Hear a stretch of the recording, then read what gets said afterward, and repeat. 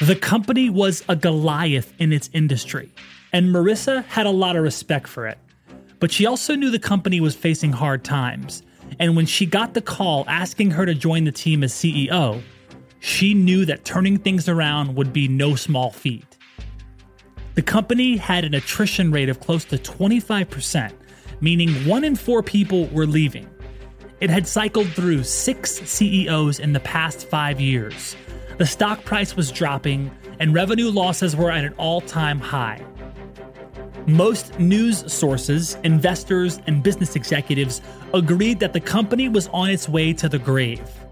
To join the sinking ship would be crazy, and Marissa knew it was crazy. But of course, we wouldn't be sharing her story if she hadn't taken the leap. Marissa started as CEO the day her appointment was announced. But rather than jump in, take the wheel, and try to save the ship, for the first 90 days, she did nothing. She didn't present a strategy. She didn't cut off hemorrhaging lines of business. She didn't try to recruit a new team. No, she remained silent. And for 3 months, all she did was listen. It's a technique many notable CEOs have used when entering a new organization, and it's one today's guest has relied on time and time again. Third day on the job, I had a town hall, literally third or fourth day on the job. I could tell we just had a really frustrated labor force. They had just been through a lot of cost cutting, and there had been layoffs, and people had their job responsibilities changed. And I, stood up in front of a group of 40 or 50 people, and I probably had 5 town halls that week. And I basically just took verbal punishment. That's Steve Murphy, CEO of Epicor. And he, like Marissa, was brought on to help turn around a business at an inflection point. 4 years later, Epicor is a thriving business, making more than $900 million in revenue with 20,000 customers in more than 150 countries.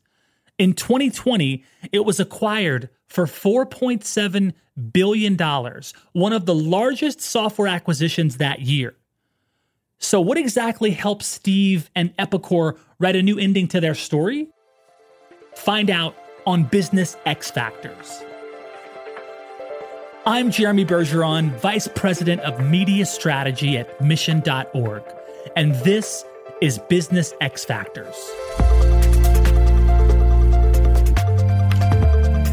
Each week, we'll take a look at the secret sauce that takes companies to the highest levels of success and unpack how they got there. We'll explore how these organizations are run, what's so special about the people, culture, and processes that make it all happen.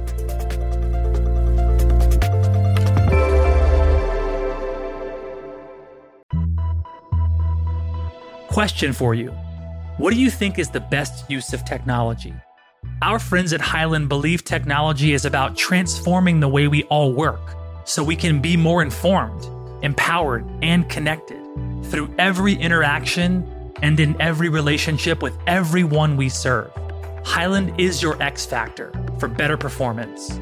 Go to hyland.com/insights to learn more. That's hyland.com/insights.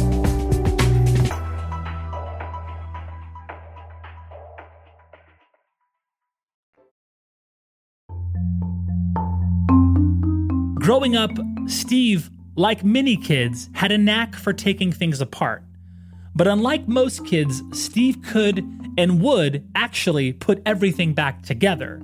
And he'd even go another step further. He'd turn around his now working creation to make a profit. I remember as a kid taking apart a lawnmower that didn't work and putting it back, like as a 10-year-old, putting it back together. It was going to be thrown away by my dad, and I think I can get it to work. Got it to work, and then I made money mowing lawns. Like, true story. I was always interested in building stuff, and I give you a long list of things I built. Those formative experiences taught him an early lesson, that to fix something, you have to first work backward and understand what's broken to begin with. It's a simple but vital lesson. One that so many of us forget as we try to put 100 tiny band-aids on giant wounds rather than get to the root of an issue. As Steve got older, his tinkering evolved, and unsurprisingly, he decided that he wanted to become an engineer. He went to the University of California, Davis, and got a degree in mechanical engineering. Fresh out of college, he immediately and excitedly started his first job at a little consumer goods company called Procter & Gamble.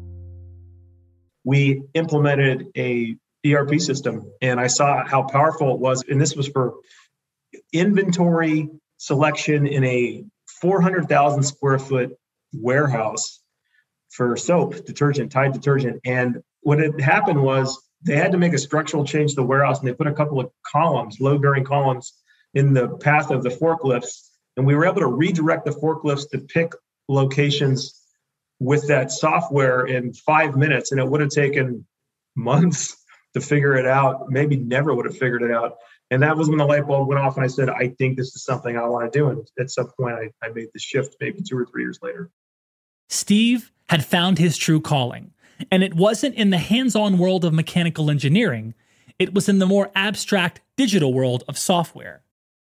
If you like to build things, the place where you have an unlimited opportunity to build almost anything is software. You're not constrained by anything. But P&G didn't just help him find his passion for software. His role there also helped him prepare for the numerous managerial and leadership positions he'd find himself in throughout his career. P&G did a good job of giving me a lot of responsibility. Like, if you take responsibility on, they'll let you have it. And I quickly learned that while you're probably not going to be liked by everyone, if you do your job and you keep your word, you'll probably be respected. And that was a tough lesson to learn as like a 23-year-old, but I learned it. And I remember at times being very isolated, became like in management as a very young guy in that big distribution center. And I remember having to grapple with that, like kind of part of leadership is, if your objective is I want everybody to like me, you probably won't be any good at your job. But if respect is enough and keeping your word is enough for you, then you can handle those leadership roles.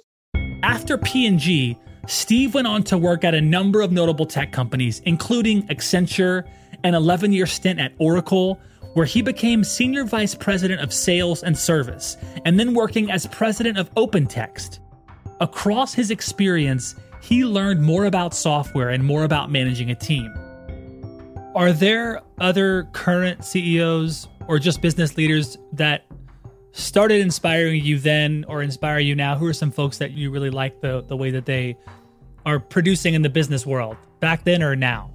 Yeah, back then, Jack Welch, the guy who ran GE for, I think, almost 30 years, who was an engineer prior to what he did. I think I model myself a bit after him in that he did get down in the weeds enough to not be meddlesome and bother people, but to know enough about the technical issues that he actually could help or could help direct resources. And then one of the guys I worked for at Oracle, Mark Hurd, was a very strong operational executive where, similar to me, he really liked the problem-solving part and realized, and he role modeled it well at Oracle, that there's a limit when you're in the CEO job of how much you can really help if you get too down in the weeds. You really have to find that sweet spot to where you are helpful, but you're not the bottleneck for things getting done. And in some cases, you just got to hand it off and go, hey, do the best you can. If you hit a roadblock, come back to me. Every experience, mentor, piece of advice, and career pivot is what set Steve on the path toward Epicor. And in 2017, he finally got the call that would land him his first CEO position. Founded in 1972, Epicor is a half-century-old business that has made a name for itself in manufacturing, distribution, retail, and services industries. Epicor provides software that does everything from enterprise resource planning and customer relationship management to supply chain and human capital management. When Steve joined, the company was in a time of turmoil and transition. It was stuck with one foot in the old and one in the new, unsure how to usher in a new digital age quickly and in a way that was seamless for its clients. When you joined Epicor, it had not really pivoted to the cloud yet. Was the prospect of changing that a big draw factor as well? Did you think that there was this real big potential? Because that's a big bet before it was a thing too. Yeah, it was a huge bet. It needed to happen. And 4 or 5 years ago, it was something I very seriously considered. If we would have been stuck or refused to change and said, hey, we're only going to sell on-premise, you get shut out of a major part of the market over time. And at this point, more than half of the new business we book will be cloud business. Steve knew that while it was a big bet and a big investment, cloud would become the key path forward for the company. But even with an idea of what needed to be done in mind, Steve knew he was in for an uphill battle. Most experienced CEOs would turn down a role like this, but Steve was intrigued by the challenge. So what did it take for Steve to really help turn Epicor around? How did he leverage lessons learned from his childhood to help guide his new team towards success? And whatever happened to our CEO friend Marissa from the top of this episode? More after the break.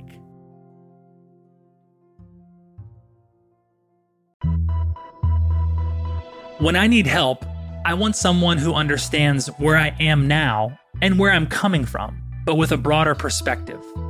The folks at Hyland are like that. Hyland is a true partner to more than half of Fortune 100 companies, a partner that understands your industry and offers expertly tailored solutions that evolve with you. With Hyland, you gain a complete view of information across your organization, along with the agility to compete at the top of your game and deliver better customer experiences. Hyland is your X factor for better performance. Go to hyland.com/insights to learn more. That's hyland.com/insights.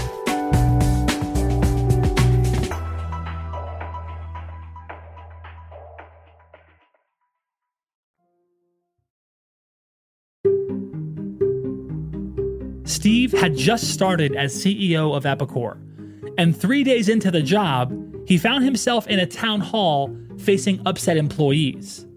He told me out of everything he's experienced at Epicor in the 4 years he's been there, that day still ranks as one of the most challenging. I basically just took verbal punishment and then, tried to, based on the guy who had been in the job for 72 hours, said, hey, here's my take on things and here's what I think we need to do. And that's come a long way too, but that was a tough day. It was difficult, but Steve took a lesson from his younger self. In order to fix things, you first have to understand what is broken. Listening to his employees was his way of being able to do that, even if it meant subjecting himself to a lot of emotions. After several months of working with his executive team, board members, and directly with employees, he was able to start rolling out changes that would help the company get back on track. The first task at hand? Completely rethinking how to sell and market Epicor's products. When you take an entire workforce and you shift them from the old way of doing things to the new way of doing things, and the old way in software was a license. It would be a long-term license somebody would buy with maintenance around it to, hey, we're going to sell software as a service. You have a lot of people, especially people about my age, 40s, maybe up to 50, where they are set in their ways around their work process. And it was a significant effort to take an entire generation of engineers and programmers that grew up with, hey, I write code on the computer and it runs in a server, to, no, we're going to sell this in a different way. And you're actually going to be able to buy the software. And all you need is your iPhone or an Android. You literally could have a big factory running on our software. And the only thing people need to bring to work is their phone. Changes for us was changing what people were expected to understand, what their skills were around the technology and the contracts, how they sold it, how they got paid. All of that was a huge shift with me and my senior team, who are all about my age, being some of the people that had to make the shift to this new flexible model. It was hard. What made the shift easier was Steve listening and bringing his team along for the ride. Rather than implement these changes and say, good luck, he rolled them out with training. We went out and said to all the different functional experts, hey, this is a transition we're making, and we'll provide you the tools to succeed. And 10 years ago, I would have said it's probably a 50-50 on our more experienced salespeople that could make the leap. And it turned out it was a lot higher than that. It was probably 4 out of 5 with the right support and training are very successful, understanding the new product, contracting for it, understanding the engineering around it, and selling it. I will say we overachieved, and I'm glad we did. But it wasn't just employees that needed to be listened to. Clients were also knocking at the door wanting to understand why deadlines are being missed and promises forgotten. Healing broken client relationships requires rebuilding trust, which is a lot harder to repair than an old broken down lawnmower. For Epicor, it meant taking responsibility for past mistakes and leveraging another one of Steve's earlier lessons, keeping your word to build respect. We have a very strong relationship with Ace Hardware, and Ace Hardware has around 4,000 hardware stores that run on our software. So they're a big customer, and they're an important customer. And they're impressive when I think about their ability to help us be at the top of our game and to be able to have the software do everything they want. And I think it was probably,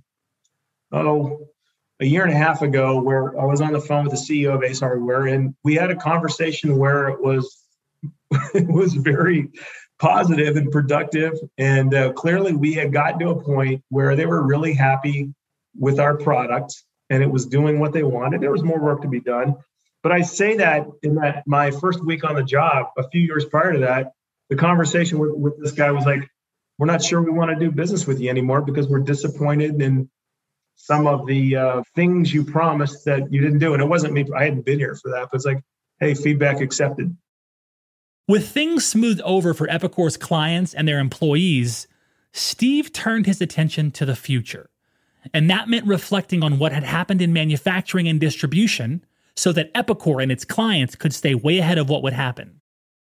One of the things that I saw was around 2016, 17 was there was some real strain in the relationship with the China supply chain. In other words, there were a lot of places where people were manufacturing products domestically, and they were really concerned about sourcing components or products or being able to make the goods that they had to bring to market if that supply chain broke down or the relationship was to sour.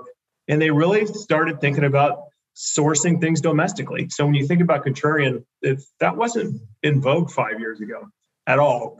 And what I saw was there was going to be a lot of investment because we support people that make things, make, move, and sell. Anything from an auto part to building material to an axle assembly. There's going to be a lot of pressure to be able to source everything domestically for your electric car or your gas-powered car or whatever shows up in the hardware store. You need to know your supply lines won't get cut off, and you need to have systems that can easily switch from vendor to vendor or from region to region, language to language, database to database, and be able to know that you're going to be nimble. You're going to be able to produce the goods. And we saw that. I won't say I was some kind of a, cognoscenti who had a crystal ball, but it was clear to me as a guy who's been in manufacturing for almost 30 years now that this was happening and this will continue to happen. Being able to pause and take a look backward before moving forward has really helped Epicor turn around its relationship with employees and its clients, while also providing a fuller perspective on the future. A trait that brings us back to our opening story with Marissa. Marissa had decided to stay largely inactive for the first 3 months of her tenure as CEO at her new company. She was eaten alive by the media for not acting fast enough, but she knew exactly what she was doing. By being present with her employees and listening to their partners and clients, she was able to get a big picture of not only what was wrong, but what steps were necessary to get to the root of fixing the problem. By looking backward, she was able to look forward with more clear eyes.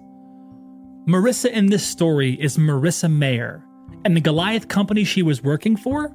Yahoo. Some of the notable accomplishments of Yahoo under Marissa Mayer's 5-year tenure as CEO included tripling the stock price and completing a successful acquisition to Verizon, releasing 4 native apps, Yahoo Mail, Yahoo Sports, Yahoo Finance, and Yahoo Fantasy Sports. Also beating out Google's traffic for the first time in 2 years, and building a $1.5 billion mobile ad business. Marissa left Yahoo after she finalized their sale to Verizon. She had righted a sinking ship and helped build a company that changed the world. But she couldn't have done that if she had hit the ground running on day one, without first putting her ear to the ground. Problems don't always scream to you out loud. A broken company isn't something you can unplug and plug back in again as a quick fix. Like Marissa at Yahoo, Steve at Epicor knew that in order to go forward and build a game-changing company, it was first important to look backward and listen. Then once he had all the relevant information to think outside the box, he had to fearlessly push forward and change course, even if it ruffled some feathers. Sure, it's a long and hard road, but the final destination is employees who are bought in, clients who trust you, and revenue that makes it possible to keep the company moving forward.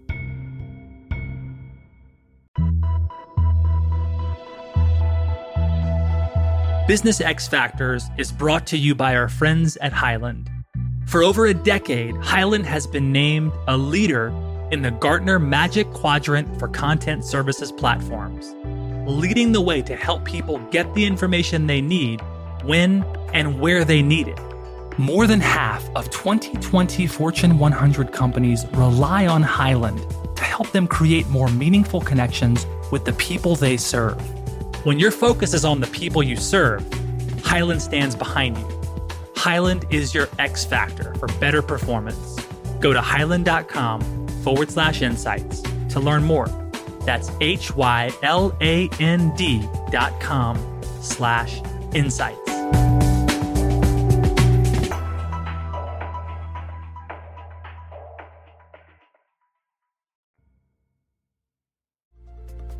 You've been listening to Business X Factors, created by Mission.org and brought to you by Hyland. If you like this show, please be sure you subscribe or follow us on your favorite podcast app. I'd be so grateful if you rated and reviewed this show on Apple Podcasts, as that really helps ensure that more amazing listeners like you find the show. Thanks for listening. I'm Jeremy Bergeron, and I'll catch you next time on Business X Factors.